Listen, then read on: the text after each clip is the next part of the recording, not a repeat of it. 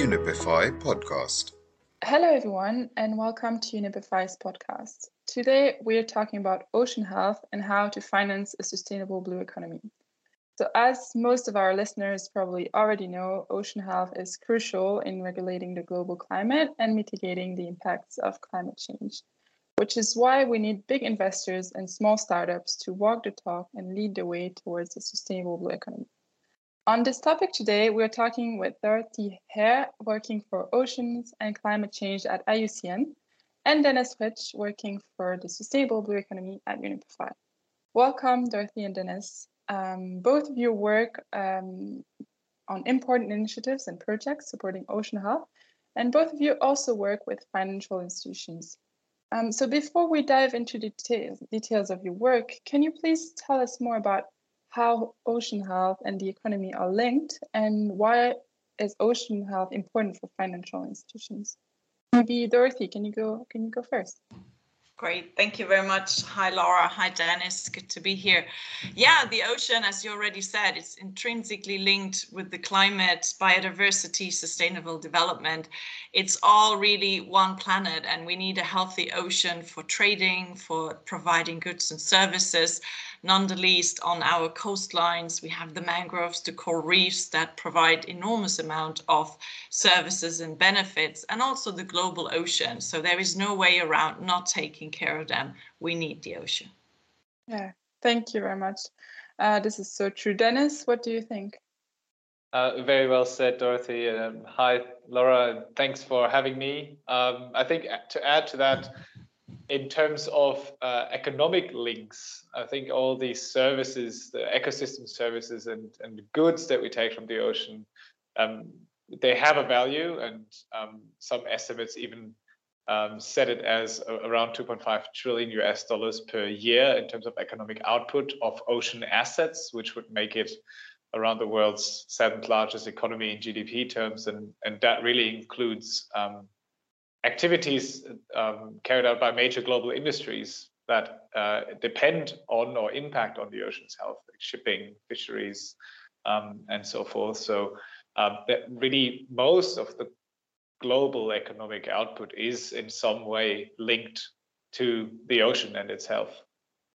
Yeah, thank you both for these great insights, helping us understand how ocean health and the economy are linked. So now diving into your work, as some of you may know, Unipify is the host of the Sustainable Blue Economy Finance Principle. Dennis, can you please tell us a bit more about what they are and how they aim to transform the way business is done?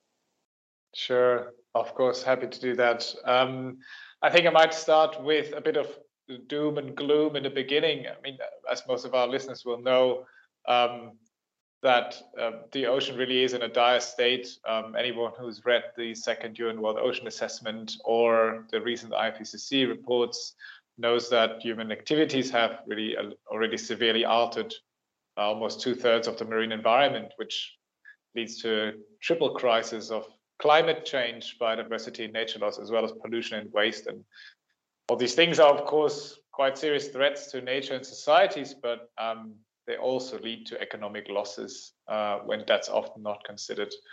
And in the case of the ocean, of course, these three themes, these three crises are highly interconnected. And really what this urgent situation of threats to the ocean environment and the wider society have told us is that, we need to tackle the root causes of these issues, and financial institutions and corporates, firms that work within these sectors are some of the leading causes of this destruction. And financiers, investors, insurers, banks provide the financing and the insurance that these activities need to go ahead in a business as usual scenario. However, we do know now that a business as usual scenario is really not viable anymore, and things need to change. And this is really where the topic or the concept of a blue economy, of a sustainable blue economy, comes in. And the leverage that financial institutions have really takes center stage. So the blue economy really acts as a vision for any ocean-linked sector, highlighting that sustainability can't be separate from economic activities and growth, but is a condition for both. And the Sustainable Blue Economy finance principles that you just mentioned that are hosted at UNEP-FI are really a first step in trying to work together with financial institutions to align financial activities and flows with SDG 14, life below water, and ocean health. So they're really there as a high-level framework for financial institutions to implement when they think about investing, when they think about lending, when they think about underwriting activities. And that really is, to answer your last question around how to overcome business as usual, which is crucial. This is the first step in changing and transforming the way that business is done in a marine context.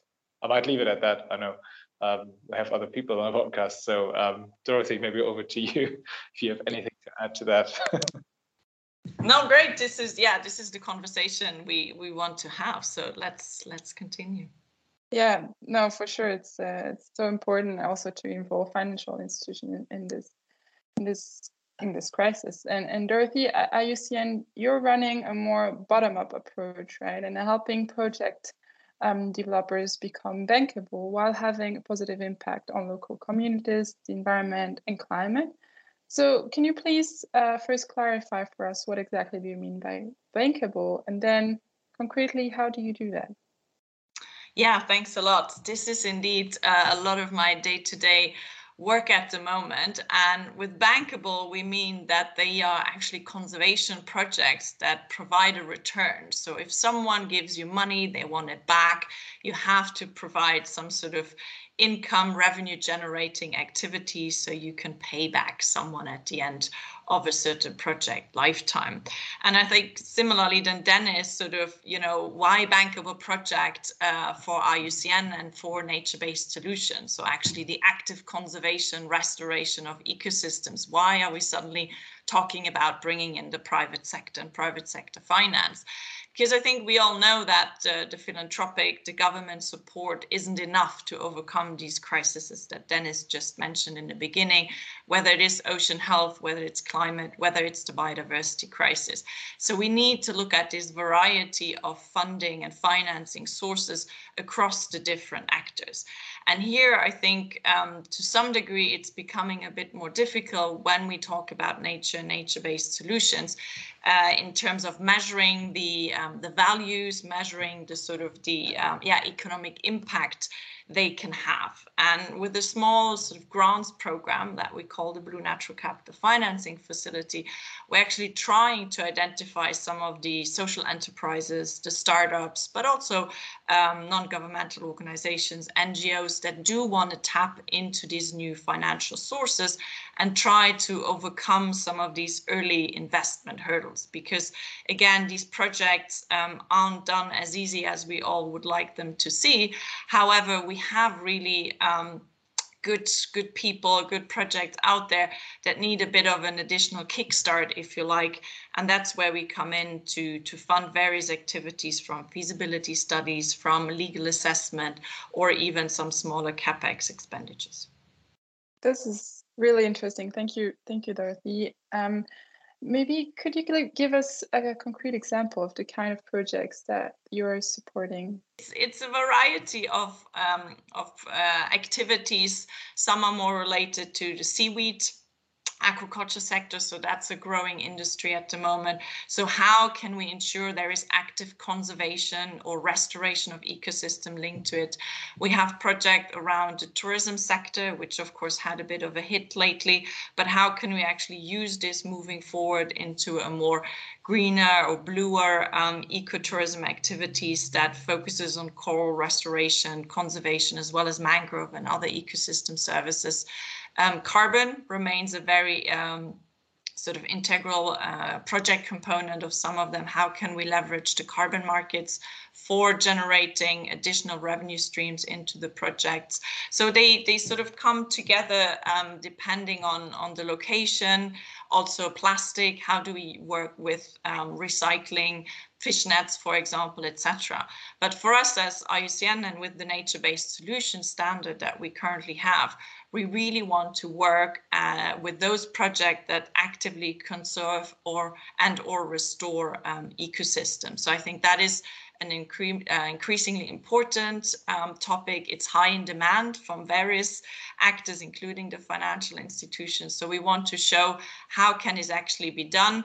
And we sort of trying to do that, as you said, a bit from a bottom-up approach, working with some of the project developers on the ground across the world.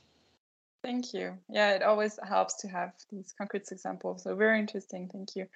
And so this is actually a question to both of you, but are these projects that Dorothy just mentioned of interest for the companies and investors that the Sustainable Blue Economy Finance Principles speak to? Maybe Dennis, you work closely with them. Can you give us your thought on this?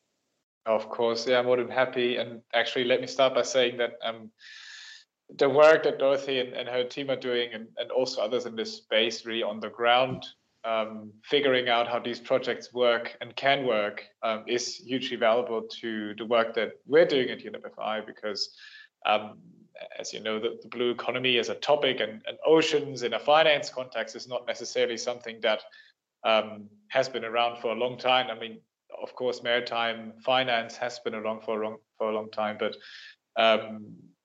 looking at ocean-linked sectors in a holistic sense, looking at the interdependencies and linkages between sectors is relatively new, and especially putting sustainability front and center is relatively new. And there is a lot of interest in this topic out there from financial institutions and others, but not necessarily a lot of expertise. So really what we're trying to do is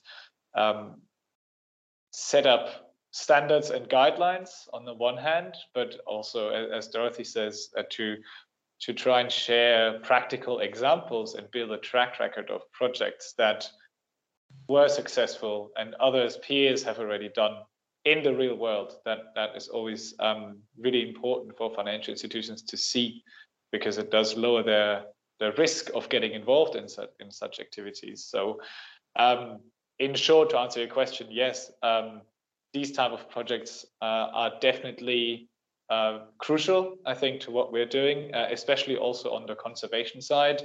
We're all aiming for 30% of the ocean protected by 2030, but that conversely also leaves 70% of the ocean open for use in theory, and we do want to make sure that this use is sustainable. And I think what our work and Dorothy's work are doing is really laying the groundwork for how a sustainable use can look like, and how a use can take into account nature and nature-based solutions instead of gray solutions.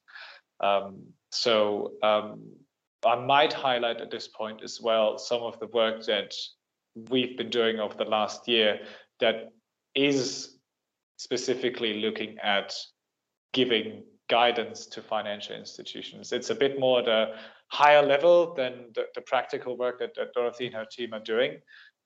It's a bit more kind of framework like, and it covers several different sectors of the blue economy. So we actually have been working with our members, who are banks, insurers, investors, but also NGOs like IUCN and others, on market-first guidelines for financial institutions. So really what that means is that we had a look at 5 different sectors of the blue economy, namely seafood, shipping, ports, coastal tourism, and renewable energy creation from the ocean. And really we were diving quite deep into the matter to look at what environmental and social impacts these sectors have, and how these impacts, crucially for financial institutions, translate into risks and materiality concerns for the bottom line. So why should financial institutions really care about these things? One of the examples I'd like to highlight here is, for example, the seafood sector. Currently, it's really damaging the very assets on which it depends in a business as usual approach. And a sustainable approach could really provide an economic opportunity. For example, the World Bank estimates that sustainably managed seafood and fisheries would result in an additional $83 billion a year for the whole seafood sector. So that really is a big argument for following blue finance practices rather than taking the business as usual approach. So it really is not only an environmental challenge, it's also an economic opportunity. And we're trying to work together with financial institutions to establish the way of how to do that. Yes, for sure. Thank you very much for your answer, Dennis. And it's very interesting how both of your work connect on this point. Would you like to add anything, Dorothy, on this? Yeah, maybe a quick one. The project that we are actively supporting, and we're indeed not the only ones out there, and they're also, for these projects, we are one of the several financial mechanisms that are helping these projects along. They're still on the sort of smaller deal size, if you like, but when I and the team that looked at the BNCFF when we started about 3-4 years ago, the answer I always got is there's a lot of money, but there are no projects. And that's a bit what we are trying to address here, to sort of fill this so-called project pipeline. And I think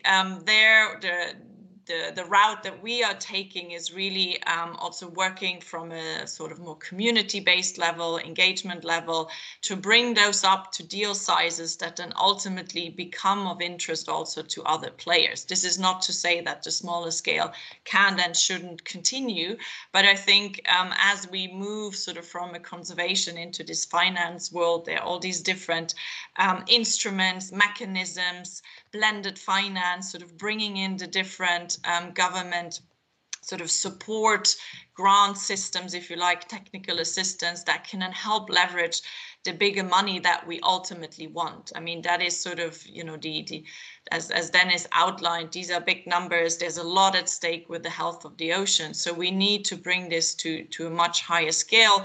But indeed, it's this question of how does it actually work? How can it be done? Who are the different stakeholders? How's the money flowing? Who's doing what? And I think for some in the conservation world, this is a sort of a completely new sort of environment, and trying to outline these a little bit. And we did a set of blueprints, for example, to sort of showcase, okay, here's the banker, here's the impact investor, here's the community, community pool, etc. And it's just sort of one step at a time to bring also these two worlds together, because this is, again, also not to say that all conservation has to be financed by private sector finance. By all means, the governments shouldn't be let off the hook here, but it's really to try and leverage this a bit more actively and faster, because we're running out of time. So we need to show how it can be done. Yeah, no, exactly. You're right. This role of bridging both is indeed crucial. And now maybe moving to the next questions. What do you think are the barriers you're seeing on this topic? Maybe Dennis at UNEP-FI, what do you see as a barrier to achieve these goals? I think that's a $1 million question, maybe even $1 billion question. There are several that we see.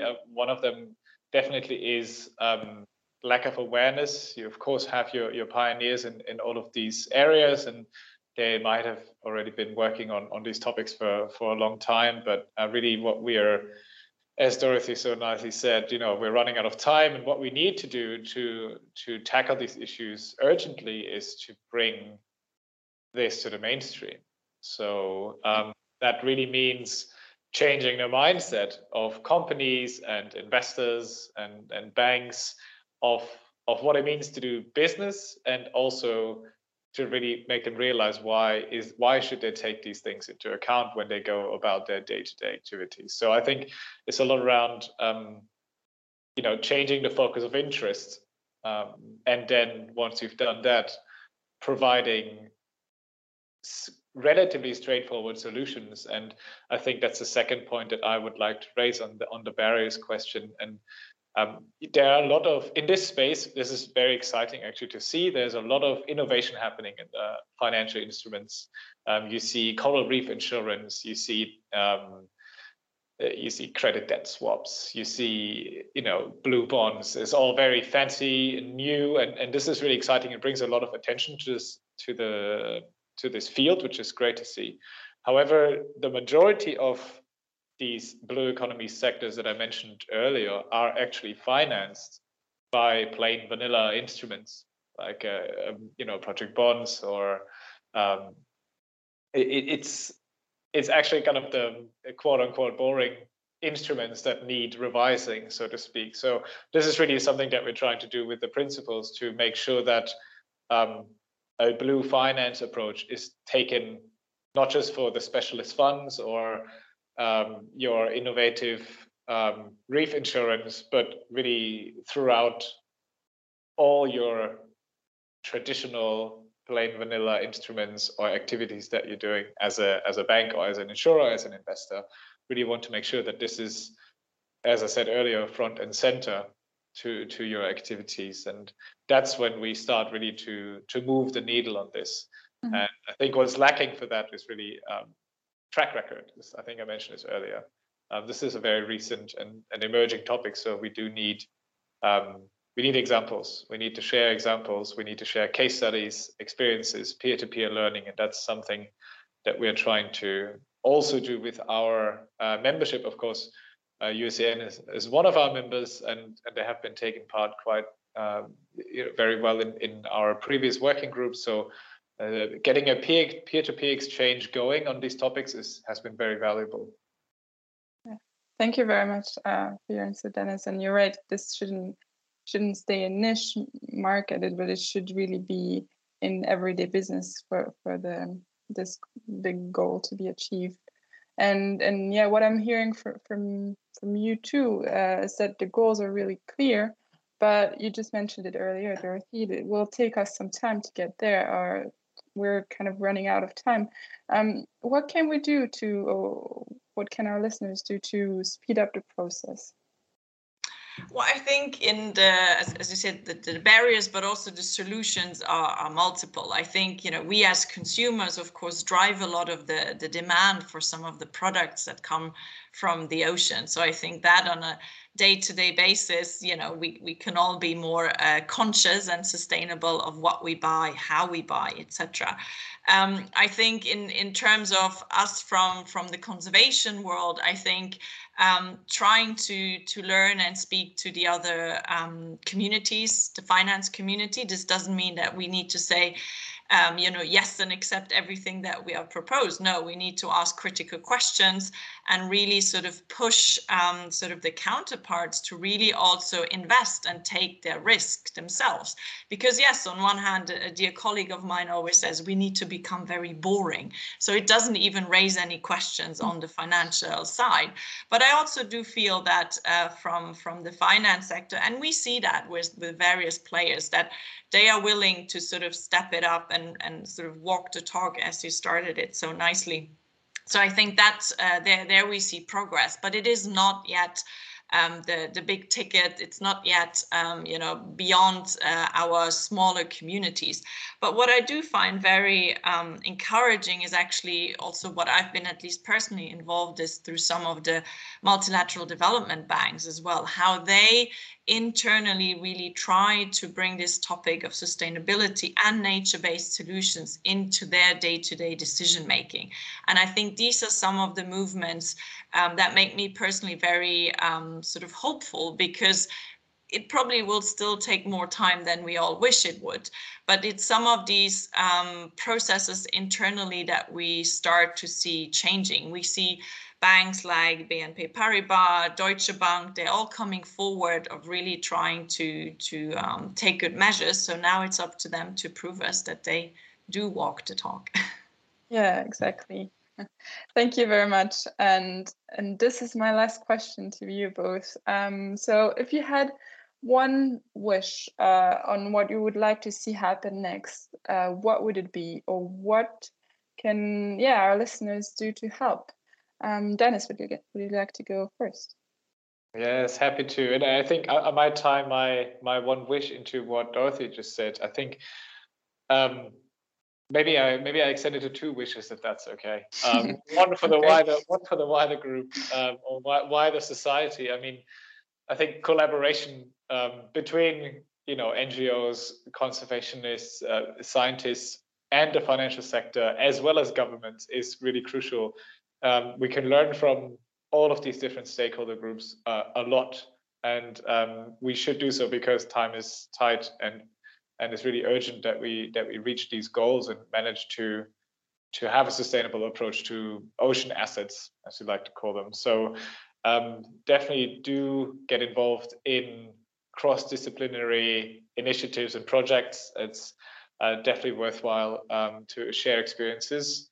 And specifically to financial institutions, I would say realize that you have the power and you can act as enablers of change by using your expertise in finding opportunities and also understanding of risk. So you're actually, as financial professionals, you sit at a very great leverage point. And I think realize that we have a symbiotic relationship with the ocean. So to solve the climate, biodiversity, and pollution crisis, a healthy and prosperous ocean really is our main ally, and maybe linking it to climate will speed things up. And therefore, I really encourage anyone in the audience today to really start evaluating their organization's impact on the marine environment and try to take steps to minimize the negative impact and also try to seek out opportunities on the positive end of the spectrum. So you can really show leadership. And of course, if you would like to learn more about our community of practice on this topic, we'd be very happy to hear from you. Yeah, thank you very much, Dennis. Indeed, we need every financial institution in this with us. Dorothy, would you like to share your one wish for the end? One wish, yes. Well, echo what Dennis already said. I think the partnerships are crucial, but I also wish to have well, maybe it's not a wish, but maybe more thank you to those startup developers, social enterprises that are out there and actually already took a risk of their own, of trying to make things happen. And some of them we are fortunate enough to work closely with to support them directly. But I do also really hope that we have more of them out there and that they get the right support, that they have the backing to explore some of this, because yes, mistakes will also be made, but I think we have here a new generation that really wants to work through these problems, find solutions for nature and people, and that is my wish, that we see more of them and that we have more the means also in organizations like ours to support them and bring them together with other partners they might not be aware of just yet. Great. I hope this leaves our listeners inspired and motivated to take part in leading a sustainable blue economy. Really do not hesitate to visit our websites or get in touch with us to learn more. And a big thank you to you both, Dorothy and Dennis, for joining this Unipify podcast. Thank you. Yeah, thanks for having us.